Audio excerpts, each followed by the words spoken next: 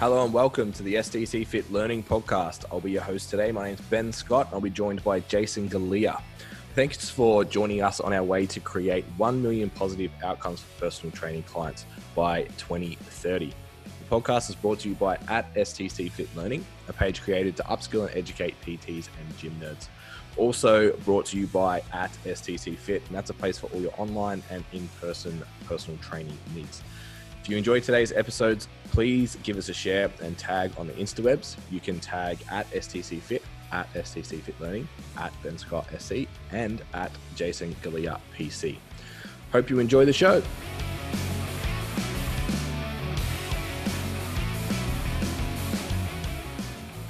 Jason, Back again. how are you, sir?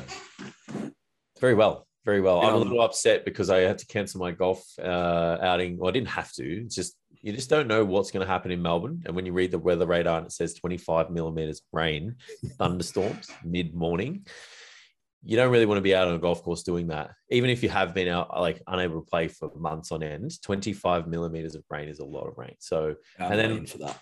it's 12:20 p.m. and we haven't had a single drop since I woke up. So I'm very, very salty. Yeah. Very salty. Yeah. First thing, Amy actually yelled out, she's like, "Oh, Jace gets to play golf today." I'm like, he cancelled. I bet you it doesn't rain. And have you got one booked for the weekend? I'm playing Friday morning, and I'm thinking about just waking up early tomorrow and looking at the radar. And like I've played in the eye of a storm, like literally, like worst conditions you could think of. I've played, so I was like, it can't be as bad as that. So I might, tomorrow just chuck the wet weather gear on and just go out for a hit. I just want to go out. I just want to get out of the house. Like, we got rain scheduled for like 7 days, man. So yeah, that's it. So to eat it, I think. Yeah. So then, we had our first running session.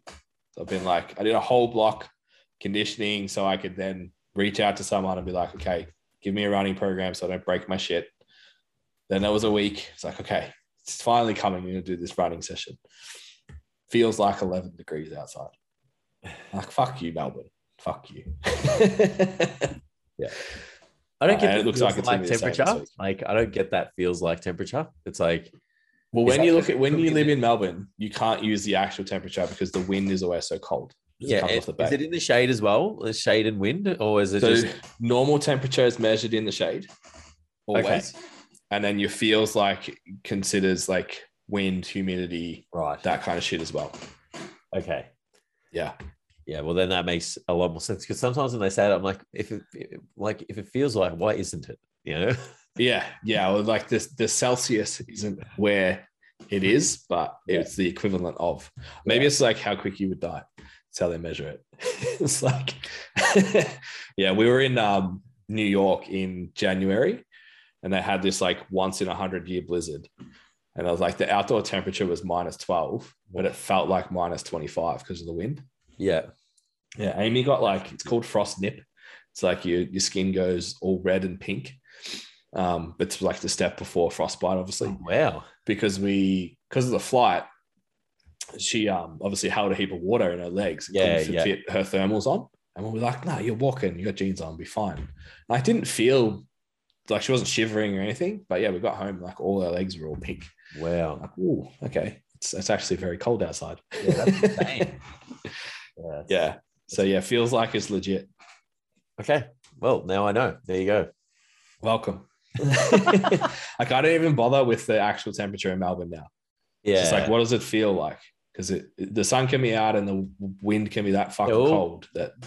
It could be the opposite too. Like, we were cooking yesterday on our walk. Like, I was like, I'm getting something. Like, my face is sunburned a little bit. Like, it's a weird place to live. Like, obviously, weather-wise, and now obviously living conditions. What they say is like, well, normally outside of the last 2 years, if Melbourne had country Victoria weather, you wouldn't be able to afford to live here. Yeah, it's like such a good city, but the weather sucks. Now it's so shit. Everyone wants to leave. Yeah, the house prices haven't dropped. I can confirm that. Yeah. No, because no one can get out. All right. Excuse me. So today we're going to talk about. So I actually ticked over 11 years in the industry yesterday. So yay for me. Congratulations, Ben. Thanks, bro. So yeah, 10 years pretty much to the dot PT, a year before that in membership sales.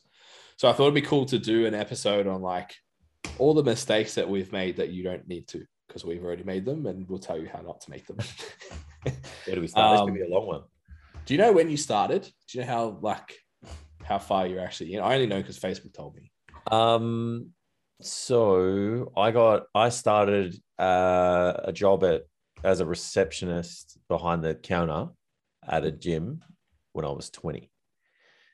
Yeah. So 12 years. Yeah. So yeah, 12. Right. Yeah. So I think we'll start off. So we're actually going to use 13 for me. Sorry, I'm older than you. I was being nice. I was like, that doesn't add up. I was saving you. Yeah. Does COVID count? Like, can I just take that back? Like, yeah, I'm still 30, bro. Like, I haven't gone beyond 30. I love that. I love that idea. So yeah, I feel like we'll just use the pillars that we obviously always talk about. So mindset, model, service, sales, and technical proficiency. And just go over like what fuck ups we had in each area.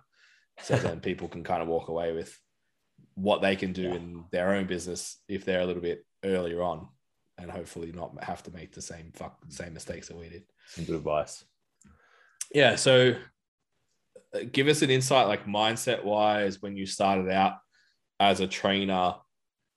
Obviously we talk about like the business owner mindset now. So like growth and ownership, clarity of vision, all of those things. What were they like when you started? I didn't even know they existed. So business owner mindset, you have to be a business owner to have a mindset like that. So that was a bit of a struggle, but just in terms of overall, I guess, my mental approach, mindset based approach to personal training and getting it set up and getting myself off my feet. It's like heavily predicated on being the hardest worker in the room. Like kind of like bodybuilding, I've never really met someone who works hard and doesn't really get results, like irrespective of whether they do things, not to the scientific principles and all that kind of stuff. It's like, even obviously coming from a family that's, predominantly laborious and, have migrated from overseas and kind of built themselves up from nothing. It's kind of that all or nothing, work hard. If you work hard, things will pay off. Like that was really the kind of the message that grandparents and mum and dad kind of sent to me is that if you try hard enough, things will usually work out for you. However, that only works if you're really passionate about what you're doing and you want it to work. So I did work extremely hard, but it was a little bit aimless too. Didn't really kind of know what I was doing. I was fortunate enough, it was a methodical approach what I did. I got a job at the counter at the gym to work out how the gym worked. So it wasn't, for any other reason. Like people were just like, young meathead behind the counter. It's a bit weird at a fitness club. But it was more, I got to see all the trainers and how things worked there. So I had a really good idea of like just what to do. And everybody kind of knew who I was. But when it came to actually, evolving as a personal trainer and evolving my business, I definitely didn't have like a growth mindset. It was like really hard for me to consider things like failure and consider myself as, doing something or putting something out that wasn't perfect, and, having the fear of what other people would think of me if I made a mistake or if someone challenged me on something or something like that. So I know that was something that I had to kind of overcome, and it took a lot of years to overcome that. And sometimes it rears its head now. When it came to ownership and stuff, I was pretty good. I think coming from that work ethic, background, it's just like you kind of have ownership. It's like it didn't happen because I didn't work hard. It's just like I didn't get 20, 30 appointments in the first fortnight because I didn't call people. I didn't walk the floor. I just didn't do it. So it's like the only way to get that done is to go and do it. I was really good at that. I think when you go to that next step of like evolution and actually coming to run a business, that's when growth growth and ownership are important. Like, especially, well, growth was more important than ownership for me because I already had that mindset of like, if it's going to be, it's up to me kind of thing. So yeah, that like there was a big step to take after that, to just be like, well, I've got to do things. I've got to put things out. I've got to, be challenged on things. Done's better than perfect. I can't think of the what ifs and all that kind of stuff. So that was a huge kind of shift that I had to make. And then I was lucky I had a good support network. Like, honestly, man, I can remember very, very distinct phone call that I had with Steph. It was 5:30 in the morning. I'd been stood up. I was tired. I had 3 days off in my first like 90 days because I was working in reception as well. I was up. I was over it. I couldn't be fucked with the rejection anymore. I'm not really a morning person. I wasn't then. And I just said to her, that's it. I'm done. I'm going to quit, and she was just like, that's not a good idea.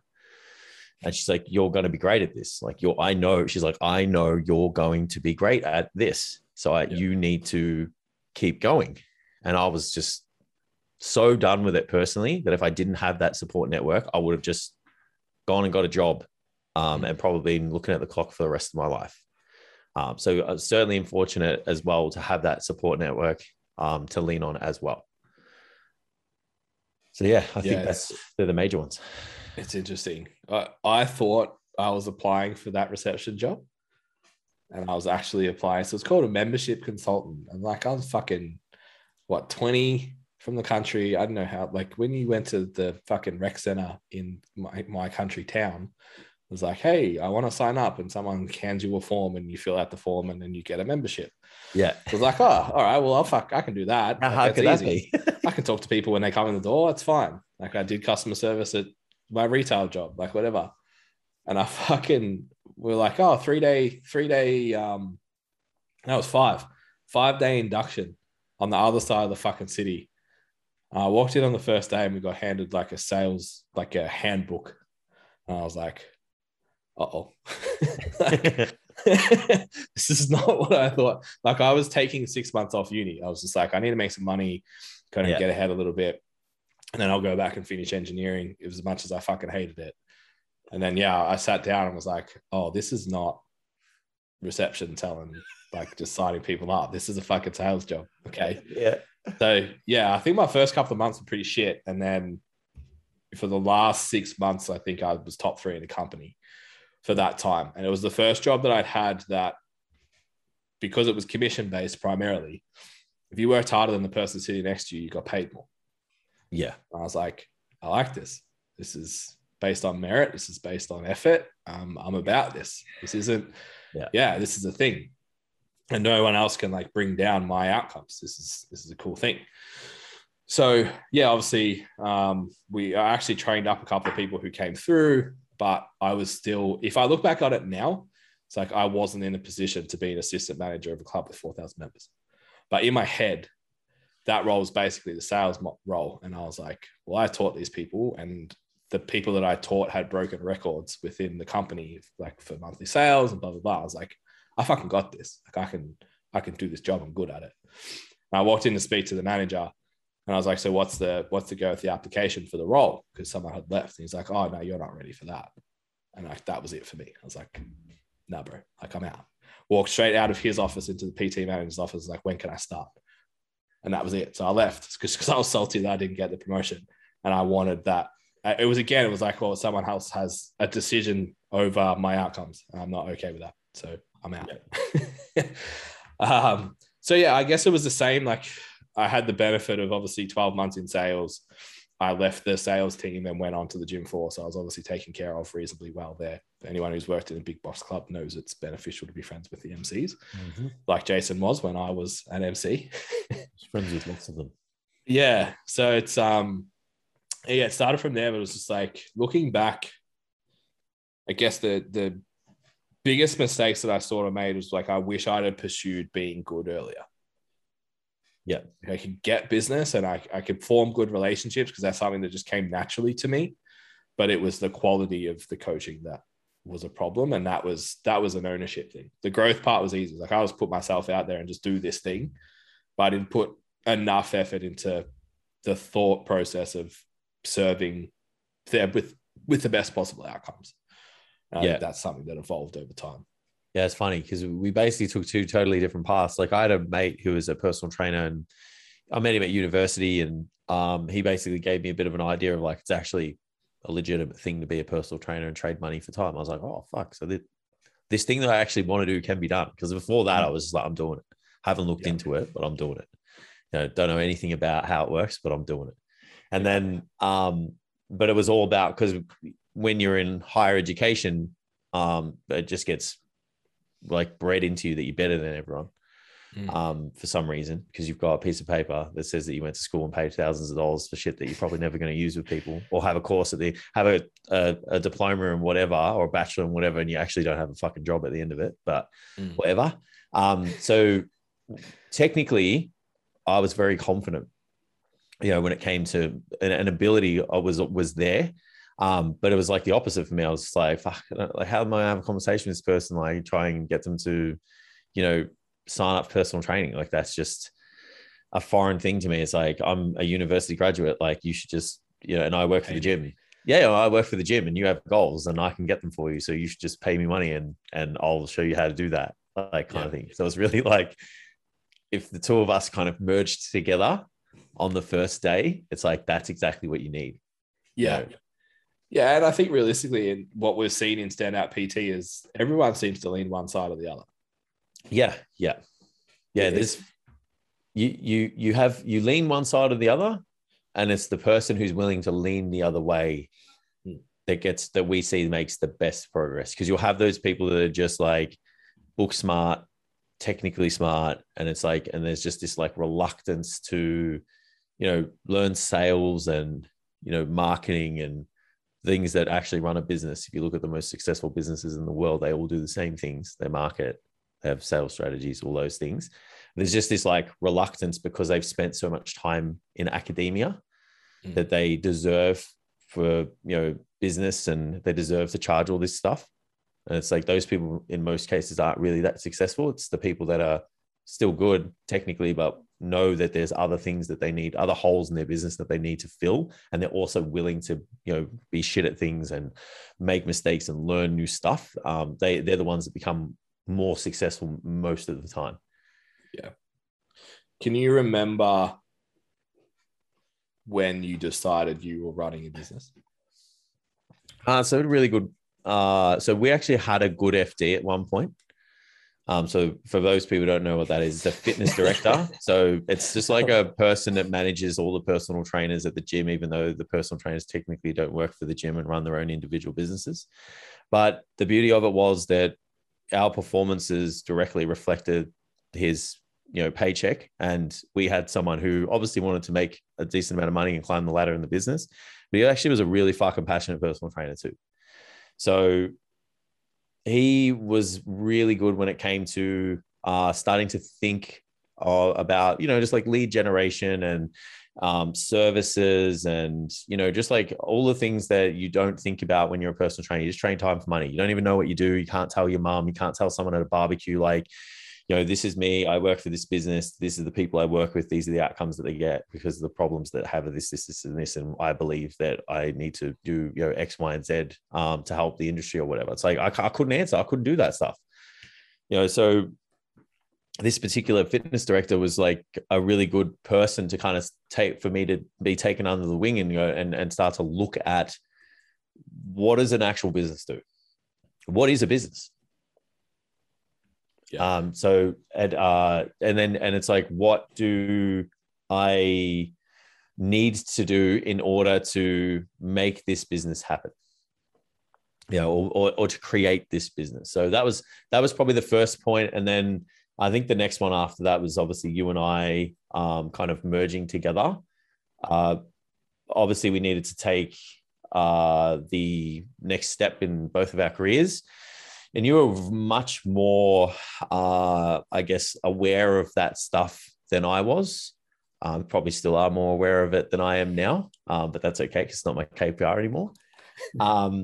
And that was exactly what I needed at the time.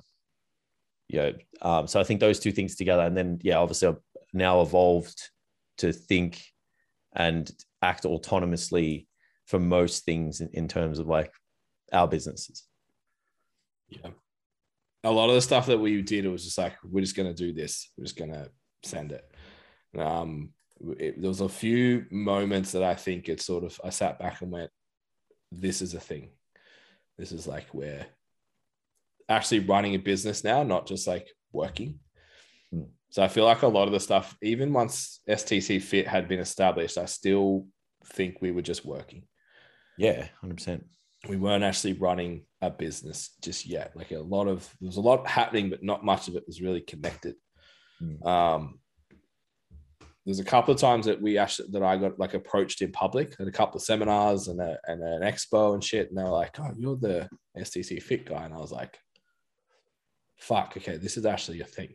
Like before that was just, had my head down trying to make it something, but I hadn't really accepted that it was, which probably meant that I was approaching it like a business owner, but I hadn't really accepted that that's what we were yet. Yeah. And then there was a big course that we took the Cert 4 through. And we had that, and then we ran our own intake, and we had a deal on the table that ended up being pretty much someone was trying to shaft us to run an allied health course. And I think that whole intertwining, like our mentorship was going really well. We were teaching. It was like, okay, this is a fucking thing now. Yeah.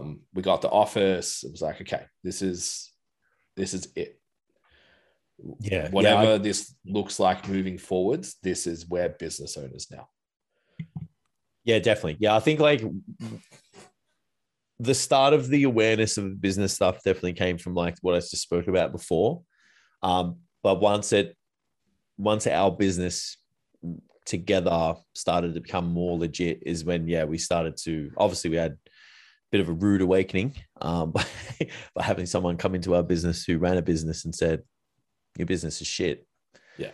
So that was a really big wake up call. But that was like the catalyst to, like speaking about mindsets, is like if you could take that either way. You could go, well, I'm going to make this work. We're going to tear it all down and rebuild it again. Or you're going to be like, oh, fuck you. Like, how dare you tell me what to do and make me feel like shit and I'm not going to listen to you kind of thing. So there was definitely a couple of rude awakenings along the way. But there were probably 2 times I reckon that happened. We had like reshape of the business and like someone come in and obviously give us feedback. And I think both of those things like put us on a better path and made us think like business owners, made us think about what's the next move. Let's go back to the mission. Let's have a look at what we offer. Let's look at the services. Where do we want to be? Who do we want to work with? What outcomes do we want to get? Like we're actually starting to have good conversations, like splitting up responsibilities, outsourcing things where we can. Like that's a business. It's not a bunch of people who work hard, which is what I came from. We both came from it. It's like you were like, I'm going to be the hardest worker in the room in sales. And I was like, I'm going to be the hardest worker in the room as a personal trainer. And then you moved to PT and did the same thing. So then we went, well, if we make this business work, to make this new business work, we just got to work hard. And it's like, it didn't work. Yeah. it didn't work that time because it was more than just making phone calls and having conversations with people and training people. Yeah. It's like you can work hard doing those things. I did an Instagram story yesterday and like this is probably skipping ahead to another pillar, but like we made more content than anyone else I know at that time. We had a podcast, we had blogs, we had YouTube videos, we had posters, fucking like no one in the industry, I'm talking, not just like in our little bubble in fucking Point Cook. Like I don't know anyone that was putting out as much content as often as we were, and it wasn't fucking working. Yeah. We did so much stuff there. Yeah, like you said, it was just people working hard. And then like we had a good reputation in the gym. That was it. And we still do. We still carry that reputation in our environment. But it was like there's more than one suburb in Melbourne. Yeah. The return wasn't worth it though. Like if I look back at it now, someone said to me, like, do all this stuff to get you to this part of your journey. I'm like, I'm not doing that. Yeah, that's a better way. Fucking way. Yeah. And that's where a lot of people would fall off the the path. That's when they do throw it in. They have that. Either they've done what we've done and tried everything, worked hard and threw out all these aimless ideas with no real purpose, hoping that they would, hit a target, and then they just go, no, I'm done. But it was just that for you and I, it meant more. Like working in this industry means more to us than other people. And so if it doesn't work, we're prepared to go back to the drawing board and continue to try. But I don't know about you. There's been times when, I was like, fuck, this better work soon, because it's like, I'm not getting any younger. It's only going to get harder to, establish my roots in another industry, doing another job. So it's like, if I know other people have those thoughts and I'm the person who was 15 years old or 14 years old and just like, nah, I'm going to be a personal trainer. Don't care what you say. I'm going to be a personal trainer. And I had those thoughts. Yeah, 100%. I think that the first time we became business owners, and this now starts to fall into the model side of things and setting up a business, is when we had our first weekend away as a group of the directors at the time.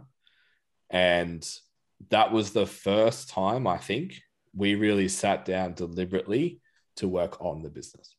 Yeah, agreed. And we said, these are the roles and responsibilities that you have to work on the business. Like creating content and stuff was in. We need to go and work on the development of this thing. Yeah. And I think that was the turning point. Yeah. It wasn't when we started succeeding, but it was when we started asking the right questions that put us in a position to succeed down the track.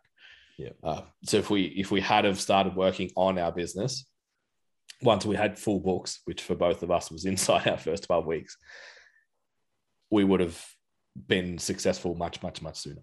Yeah, agreed. Yeah. So from a business, from a running the business side and a business model, maybe idea, what are the main mistakes you think we and yourself, even when you were pre-STC Fit, made? I didn't know business models existed. That makes it hard. Yeah.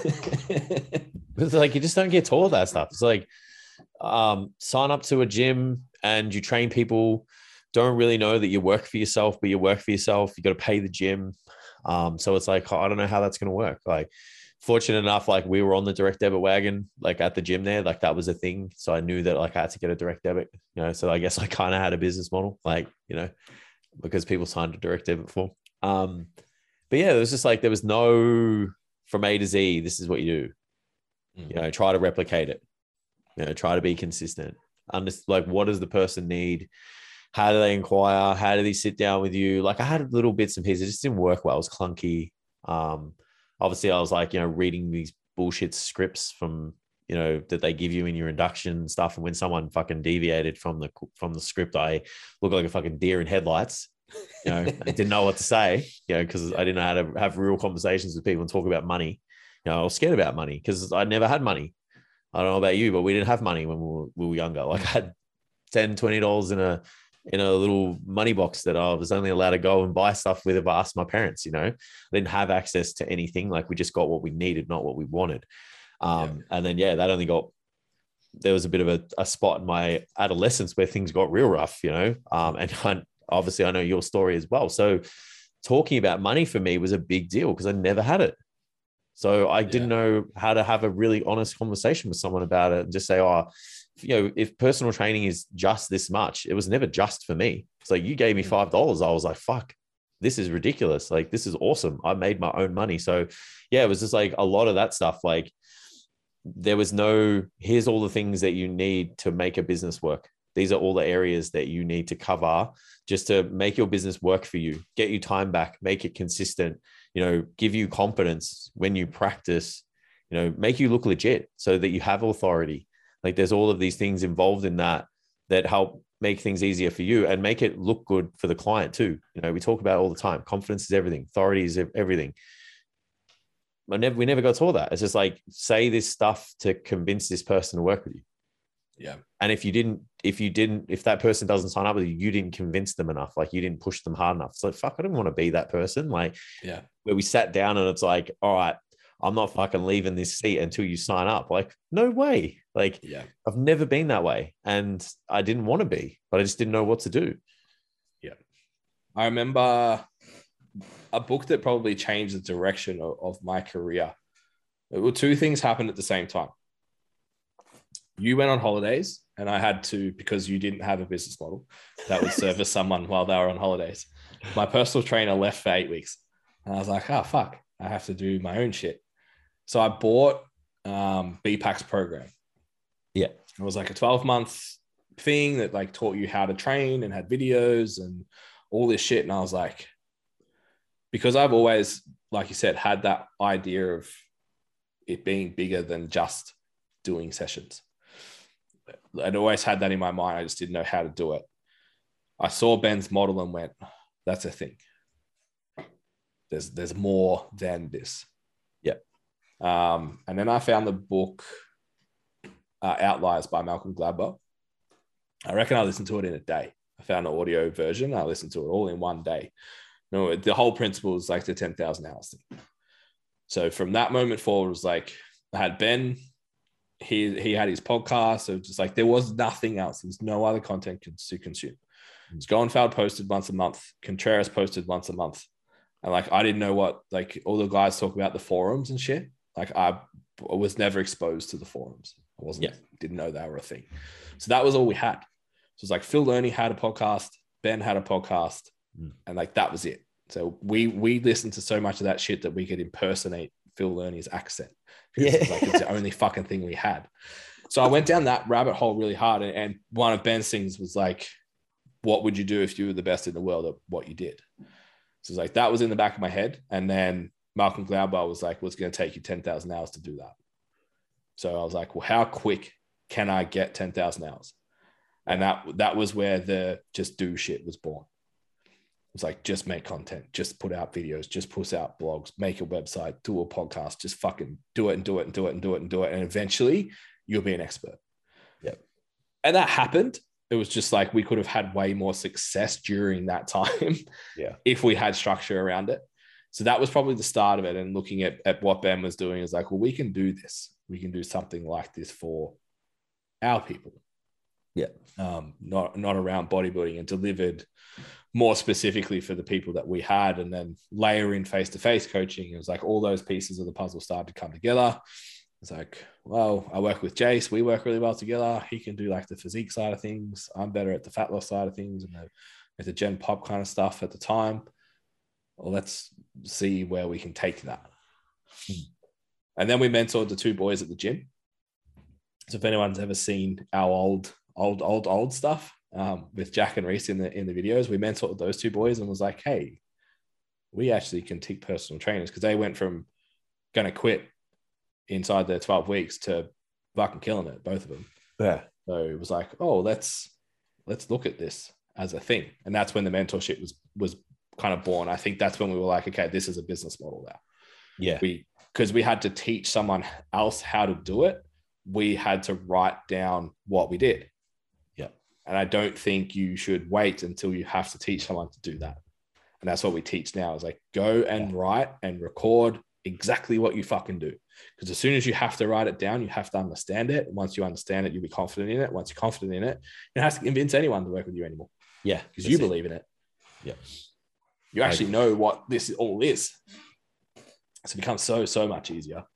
So yeah, from a when we had a business model standpoint, it was when I started writing down what we did and being able to tell it to somebody else. Yeah. So from a service standpoint, I'm pretty vocal on how shit I was as a personal trainer. I always, if I see anyone that I've ever trained in my first year, I always make a point of apologizing to them.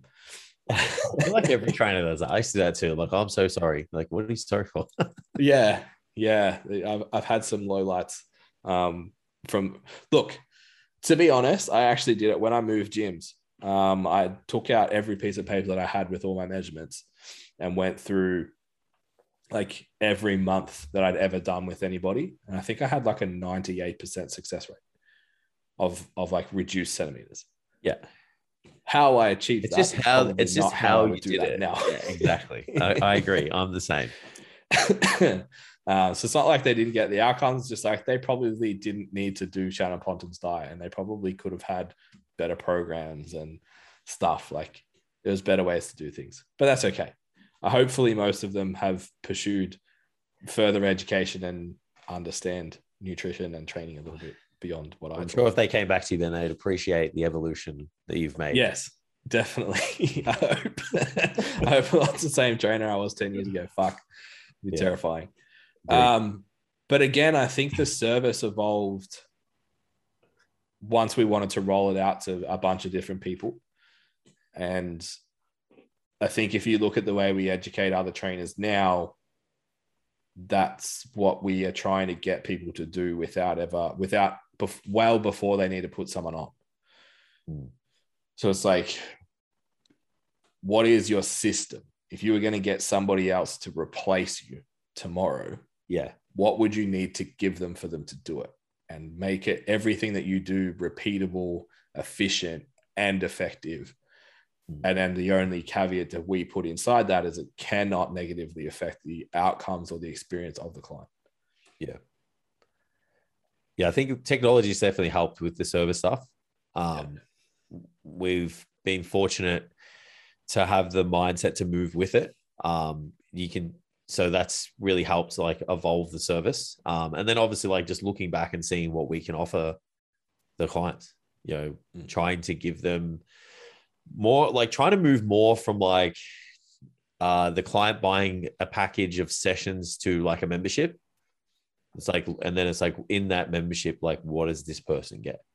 What are the things that this person needs to fulfill the outcomes that they want? And how can we deliver that for them? Like, where does it go? How does it work? What's in there? Those kind of things. So that was like the first time we looked at, well, who do we work with as well? Yeah. And what do they actually want? What do they actually need? Yeah. Like, I can't believe we ever called it this, but remember Fat Camp?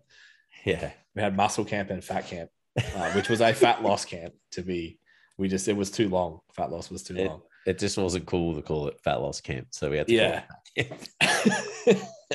Hey, it was full. So hey, we got good results. And it was pre-PC era. So we got away with it.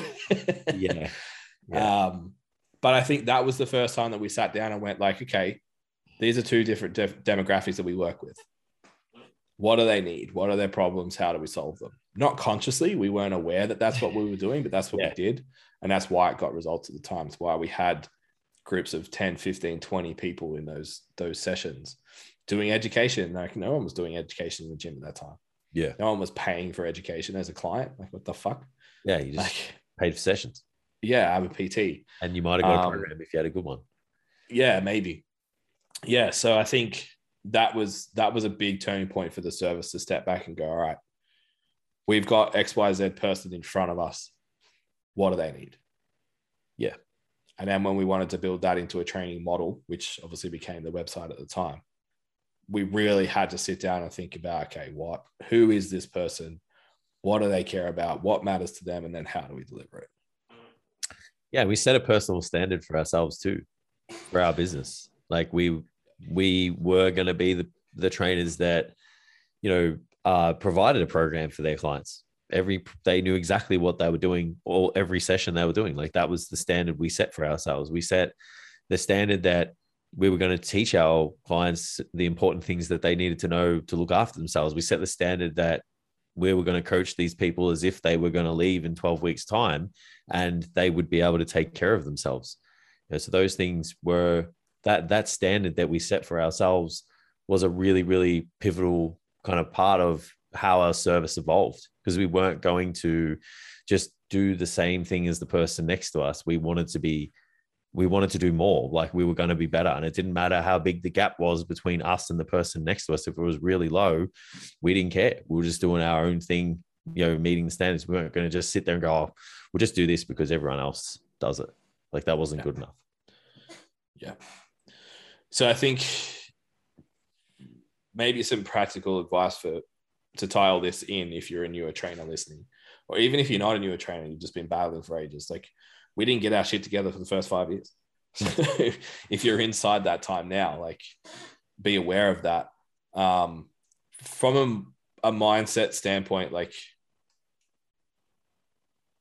simple quotes that'll help is, even if it's not your fault, it's still your responsibility. Yeah. That's the ownership one. Like if you can live by that, you're good on the ownership front. Just every single thing, every time you get pissed off at someone else, at the gym, at the lockdowns, at the whatever, like it's not your fault. Unfortunately, it's still your responsibility. Yep. So if you have that, you're good there. The growth thing is your current setting is only your current setting. And if you can live by that, you're good. So what you can put out now is the best that you can put out now. Just put it out. Because the only way you're going to move on from where you currently are is by doing more and learning. So no one, Jason and I were just talking about the nasal bogan vocabulary that I had when we first started videos and podcasts and stuff.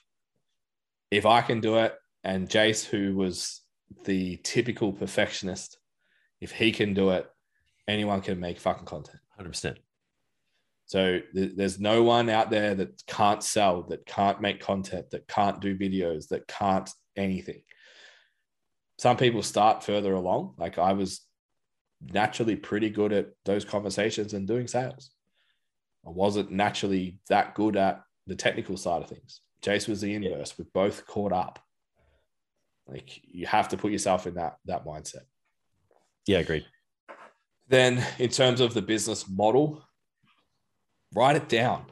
Like that mantra of, if I was to replace myself tomorrow, what would I have to do? Yeah. What would they have to know? And if you don't have that, you're just showing up. Like you don't have a business. You're just showing up and training people. You're just working. So go ahead and do that. Then from a service, it's like, you got to know who you're working with. Simple. Yeah. You got to know who you're working with, and then you got to answer all of the obstacles that they're facing. Yep. Have all of those, and then you're sweet. So the next pillar that we talk about is clients and client acquisition, which is the scary word of sales. Learning to acquire clients and not sell is so valuable. Yeah. And it's not that hard, actually. Well, yeah. And it almost comes from having a business model that services you, that's efficient and effective and that you believe in, and then having a service that is effective and efficient and that you believe in. That's it. Like if you have those two things in place, sales actually becomes really easy. Yeah. Like we've done podcast episodes on selling and all that kind of stuff. And you can go and learn the minutiae of it and increase your efficacy of that. But if you know those two things, when you sit down and have conversations with people, you're probably going to close more than you're not. Yeah. Agreed. Yeah. I think the key words there are belief. Like there's so much to belief and confidence. Like that's what people want. It's what people like. It's what people are attracted to. They want the most confident person in the room. They want the best person for the outcomes. And that comes from that person that has that bravado or that personality to say, like, I got you. We're making this happen. But you don't have that level of confidence if you don't know your business inside out. And you don't know your services inside out, and you haven't built those services for a particular person. When you sit down with that person, it's like it's all the language is this person signing up with me. So it's this is what we're going to do. In the future, we'll do this. And, we build up to this. Like you're talking as if this person's already a client. It's like there's so much power to that, from the coach and from the prospect too. So that's, if you have all the pieces set up in the right way, that conversation is not a difficult one. It's if you don't have a repeatable model, you can't do that. That's why the model side of it's so important. Yeah. And training someone reluctantly for free and whinging about it. And then at the end of the opportunity you had to show them what it's about and you haven't done things right, you just sit there and go, so it's this much. And we can start next week. Like, what do you think's going to happen? Like, I would be annoyed at that process too, but it's like we haven't really maximized the opportunity we've had with people at the same time. So, you know, there's the client or the prospect's not to blame there. You know, it's whoever taught you how to do that, or it's your inability to want to sit down with someone and have a discussion where someone could reject you. You know, it's like, you've got to deal with that. You've got to unpack that and be like, oh, I'm not going to get everyone every time. But yeah. And if you're so, like you said, confident in your business model and your service and the level of detail you take what you do, if someone says no, 9 times out of 10, obviously extreme ownership. It's not you, like, it's your responsibility to figure out why. But you gotta ask those questions. But usually it comes down to, it was the wrong person. yeah, And the responsibility tends to actually be, maybe you shouldn't have been in the consult with them in the first place, because you didn't actually clear them that they suited what you did, that you could provide the outcomes and the value that they had. yeah, Like, I do it all the time, have conversations with people on Instagram that I don't ask or don't send the resource or don't whatever because of the feedback they give. It's like, oh, I'm doing CrossFit, I'm doing Olympic lifting, I'm into running, I'm doing this. I'm like, yeah, none of that's me. So yeah, like, nice to meet you. I'll be your, whatever you want to call it, Instagram follower, friend, person, and engage with you. But it's like, you're not my client. You're not who I'm looking to work with, because my service doesn't service that person. If you want to look really good naked and be strong as fuck, hey, I'm going to talk to you about what I do because it fits. yeah, yeah. And trainers get really frustrated with the quality of the clientele that they have, the quality of the prospects that they get. And that's a really big reflection of like how they present themselves and how they run their own business, and you know what standard they set in terms of their price and all of those things. And I guess like the overall kind of package too. It's like, what do these people get? So it's like, if you want to attract the people that you want and you want that standard to be higher, but you've got to lift too. You've got to lift to the standard that you're wanting to charge. And that person, you're trying to attract people that see value in that, and that have the goals that you want to work with too. You know, so that's essentially how we get, you know, increase the quality of the leads. It's like, you know, I'm not really always looking for like the cheapest thing, you know, especially with certain things, you know, a bed, a mattress, a fridge, a personal trainer, a car. You know, there's things that people set boundaries for when it comes to, you know, fees and financial requirements. And for me, a personal trainer is one of those. It's like, I don't want the cheapest person taking care of my health and wellness, you know, and there's other people that have that same mentality. But it's like, to charge more and to attract people that are committed to working out, and that, you know, they find it important to them, and they're going to make change and those kind of things. They want a really good service, and they'll say, cool, this price, this, you know, what you guys charge matches, you know, what you offer, and I see tremendous value in that, so I'm going to work with you. And again, it comes down to the first 3 things we spoke about. It's like, have the right mindset, have the right model, have the right service, so that you guys have the confidence to charge more and attract the people that you like. You know, because you don't have to work with everybody after, you know, that initial phase of like just taking people on board and working out who you want. But just being the cheapest person and having a really average service isn't going to attract someone that you most likely would like to train and have 30 of them on your book. Yeah. And even when you're in the phase of your niche being your entire gym, like being your gym members base, you should be able to create a service that fulfills the needs of that person. And you won't be frustrated with who you work with, because they'll get results. People only get frustrated with their clientele because they, like, the biggest ones, like, they're not adherent, right? It's like, oh, I want better clients who do it. They're told, who are committed, blah, blah, blah. I'm sick of like motivating people. And it's like, well, have you created an environment that empowers them to be motivated themselves?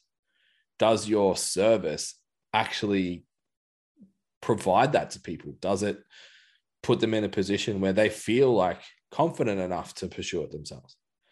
Like, it's like ownership mindset thing. It's like, well, it's not your fault that they're not motivated, but it's your responsibility to make sure that they are. It's not like, oh, fuck it, such and such doesn't check in every week. It's like, well, what can you do? What's missing in your service that means that they don't? Have you not placed enough value on it? Have you not agreed with them on what they need to check in on, that you're both in the same spot? Like, you need to create the service that gets the outcome. And if you're shitty with the outcomes you're getting from your current clients, it says that your service isn't reflective of what they need.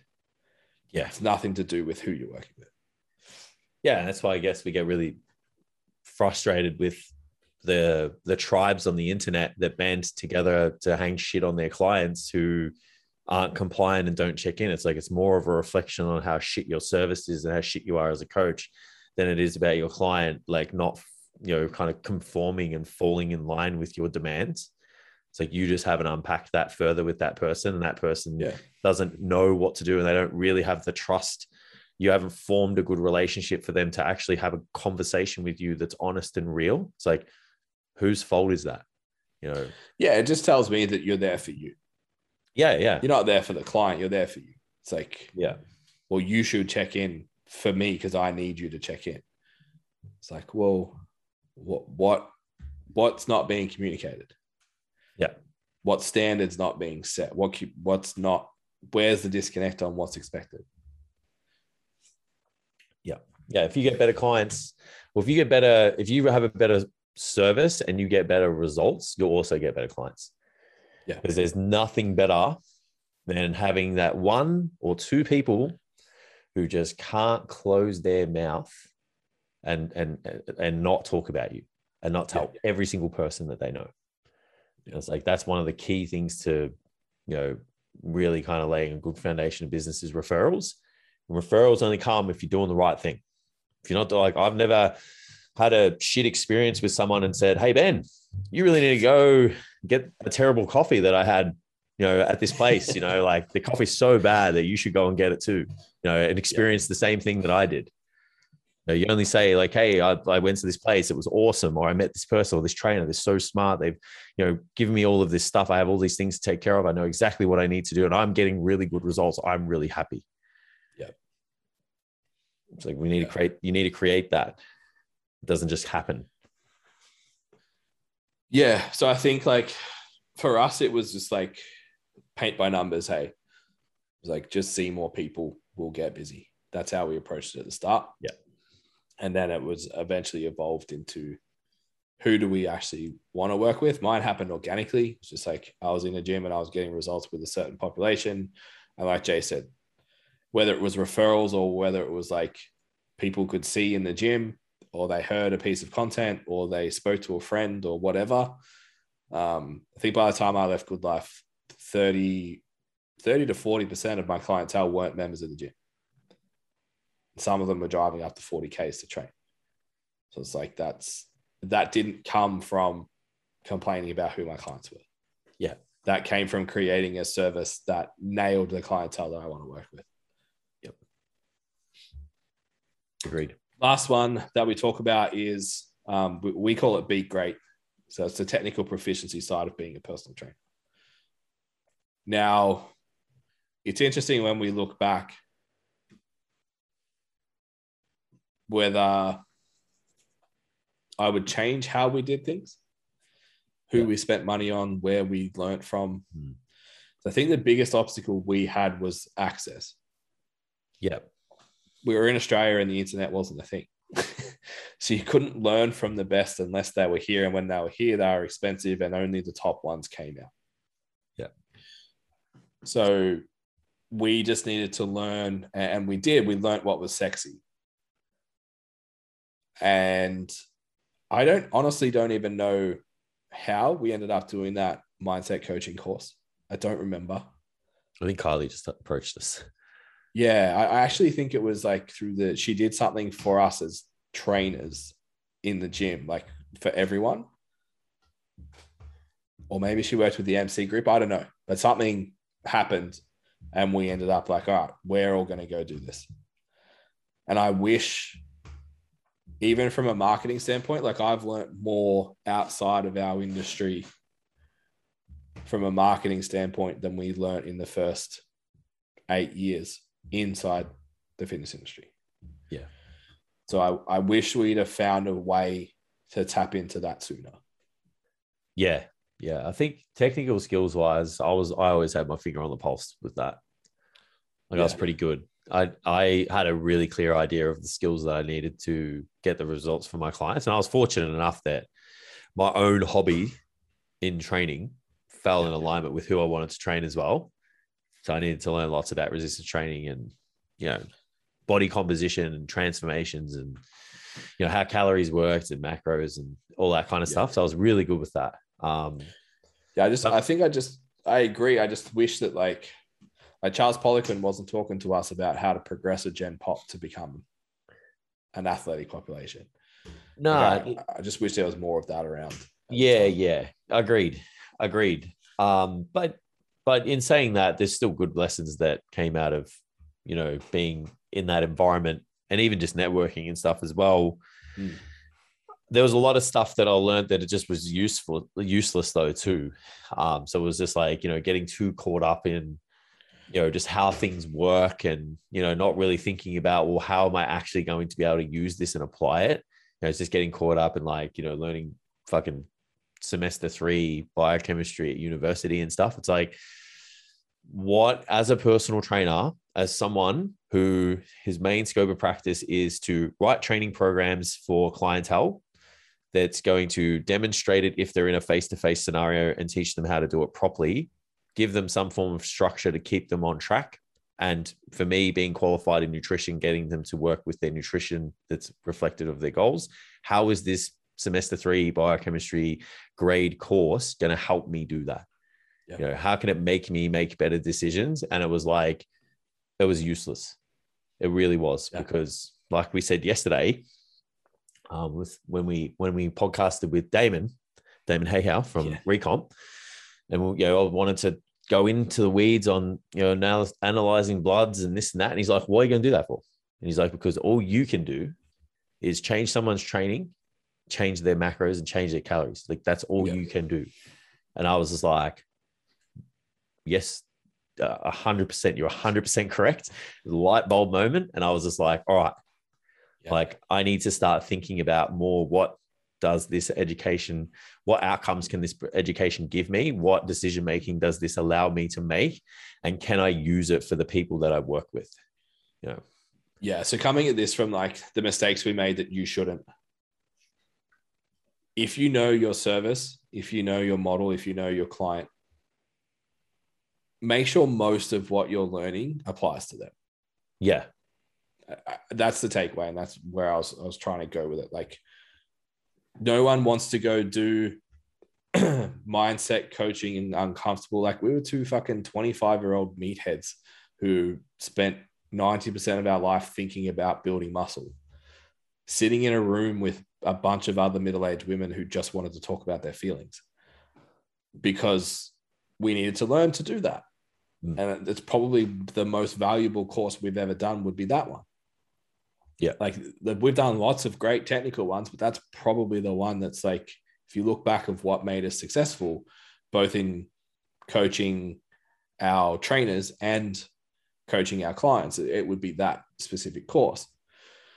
So yeah, make sure you go away and actually learn stuff that's going to be applicable into your business. Doesn't mean you can't go learn cool shit about nutrition and cool 100%. Shit about movement and hypertrophy and read all the books and all that sort of shit. Like do that because it keeps you engaged and keeps you on the pulse and makes you excited about it.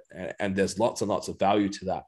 Just don't end up down a rabbit hole where you're talking about fucking, like all the, what did you say yesterday? All the lipolysis and all that shit, like going down this road that your clients don't give a fuck. And does it actually affect your decision-making? Knowing how stuff works is effective if it affects how you make decisions. If it doesn't change how you make decisions, then it's starting to get a bit sketchy. Yeah. So yeah, we actually had, we had two very opposite podcasts early on when we first brought it back. We had Damon come on and just basically say like, do the same fucking thing every week, work really fucking hard, measure it and change. And we're like, Like, can't really argue with that. Like, I like a slightly more nuanced approach because the people we work with won't do that. And we have to take that into consideration. But I get the message. It's good. Yeah. And then we walked out of a podcast where we discussed like just crazy levels of biology and physiology. And we both walked out like, fuck, we need to learn all this. We need to get on another level. And then by Monday, both of us had cooled down and we're like, I don't really know how I'd apply any of that. And then that episode actually got a fuckload of feedback from all our clients. They all said, oh, I turned it off. And it was like, oh, okay, that's a big, that was that light bulb moment for me. It was like, why am I chasing shit that my clients don't need to know? They don't need to understand. I don't need to understand to make decisions for them. So I just, that was that moment of clarity for me. Yeah, agreed. From a mistake standpoint, that's what I would pass on to other trainers: is learn what is going to make your clients better. And then at least with awareness, make the call. If you want to go do a physique prep course and you don't plan on training, and you train like 20, 30-year-old women, 35-year-old women who none of them want to compete, just have the awareness that you're going to learn for you. Yeah. And just understand that, because it's great to go do that. Like, fuck, this is for most of us our hobby and our job. So go and do it, but just have the awareness that you're not going to learn a physique prep to then take it to Susie Muffintop and have her lose weight with that protocol. It's like, that's not how this shit works. Yeah. And no one cares how much you learn. Like, yeah, no one cares. Like, if it cared, then the board at the gym with the Bachelor of Exercise Science is a 4-year course. It costs you fucking $40,000 or whatever. It's like, that would be the reason why people are busy. So no one cares how much you learn. Like, people want someone who's technically proficient, but they don't sit there and say, can I have a transcript of all of the certifications that you have, please? Like, they don't say that. They just like expect you to have the necessary certification because you have the authority and you've got a business, and they want to see the outcomes and the message, and they want to have a conversation with you to unpack what you can do for them. That's it. You know, I'm not looking for the coach that's got, that posts every course that they do. So don't care about that. I want results.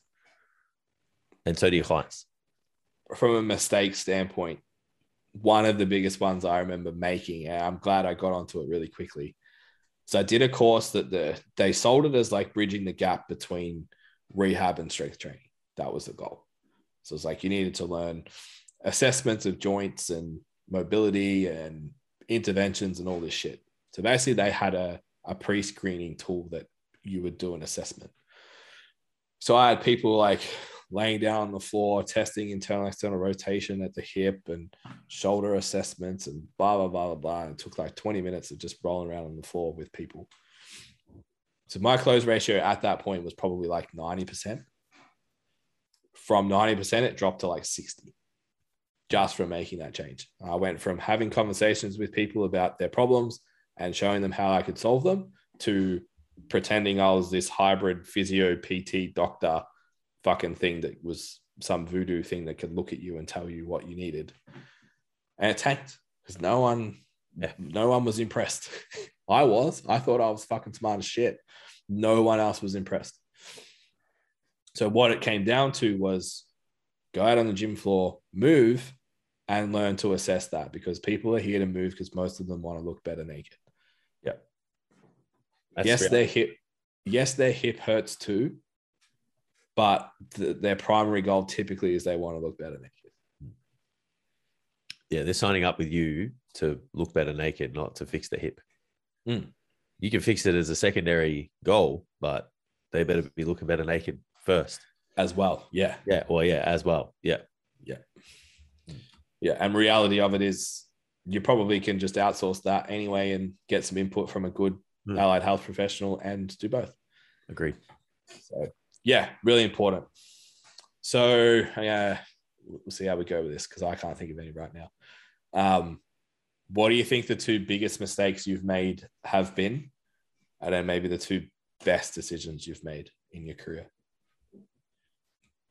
The worst decisions I've made have been like spending a lot of money on courses that I don't use.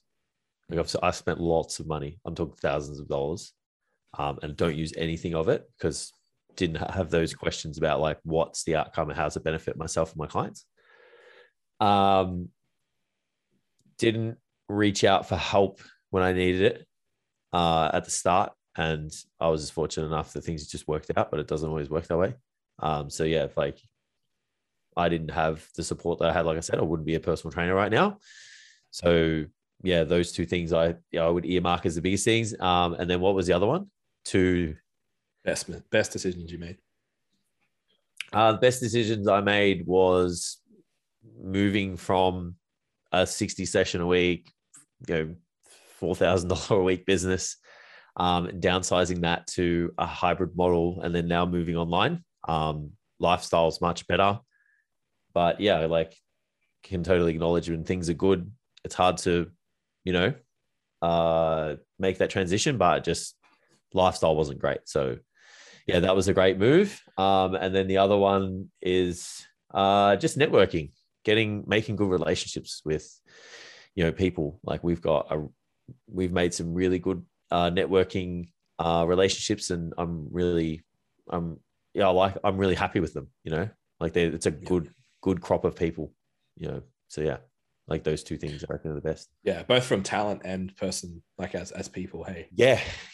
It's just really good, like-minded people, very different personalities, but very similar in terms of like what they want to achieve in their careers. So yeah. I'd say my biggest mistakes was not getting, like you said, not getting help, not getting mentorship in some way, shape, or form in a business capacity. Yeah. We were very much like, if I just get smart enough, we'll be the best. Yep. Not looking outside of the industry at the time. It's available inside the industry now, but looking outside of the industry at the time to find someone to learn lessons from business in business. From a marketing standpoint in particular, like the hours and hours and hours that we put in to making content that, I'm not going to lie, at the time was fucking good. Yeah.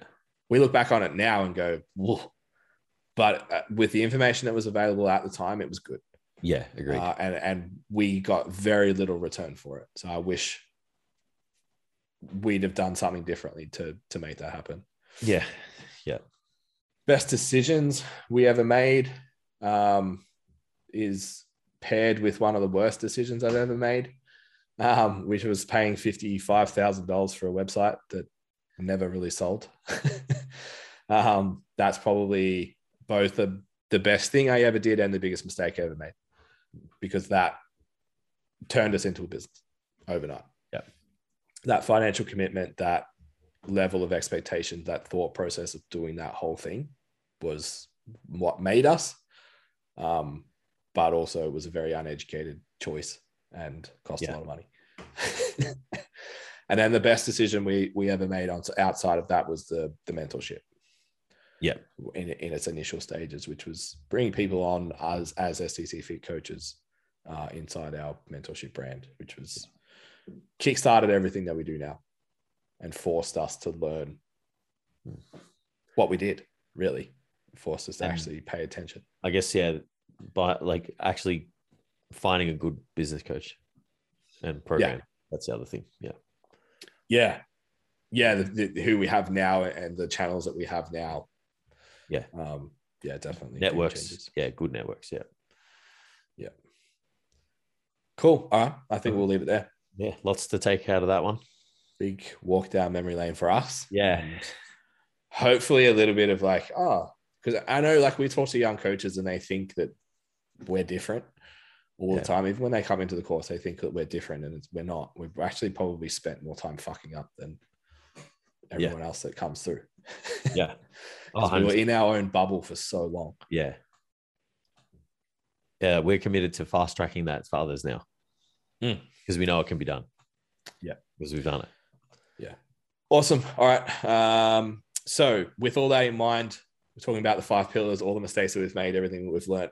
Our intake for the Standout PT program is now open. We kick off on the 11th of next month. So this is out on the 1st. So you got 2 weeks. So shoot us a DM or go on the website, stcfitlearning.com, and check out the Standout PT program. Put your details in, have a read of it. We've got a few spots remaining for that. I'm looking forward to bringing that over the Christmas break and stuff. And particularly with the states that are opening up now, it's really fucking exciting times for us. Like we're sitting back looking at like, fuck, when this thing opens up, those of us that have been showing up the whole time, we're in the best positions. Yeah, that upswing's happening. Yeah, so be ready to be on the crest of the wave, not chasing it. Otherwise, check out the STC Fit podcast as well. We're talking all our practical stuff and how we deliver our content to our clients. Other than that, there's a seminar as well, which is next week, the 7th, which will be our Standout PT. So we'll go through how we actually apply these 5 pillars that we talked about today. So mindset, model, business model, service, client acquisition, and then our technical proficiency stuff, what's actually important, and a solid walkthrough on all of those. So tickets available on the website if you go to work with us on there, or just link in the bio on the Instagram, which is at stcfit_learning. If you want to follow Jason, it's at Jason Galea STC, I think. _STC. Yep. There's an underscore. Fuck, 4,000 episodes. I'll get it right one day. And mine is just Ben Scott STC. Awesome. All right, guys. Thank you. Screenshot, share, tag, do that stuff as well. Yep. We really appreciate when we get those. So thank you very much. All right. See you next time. Bye.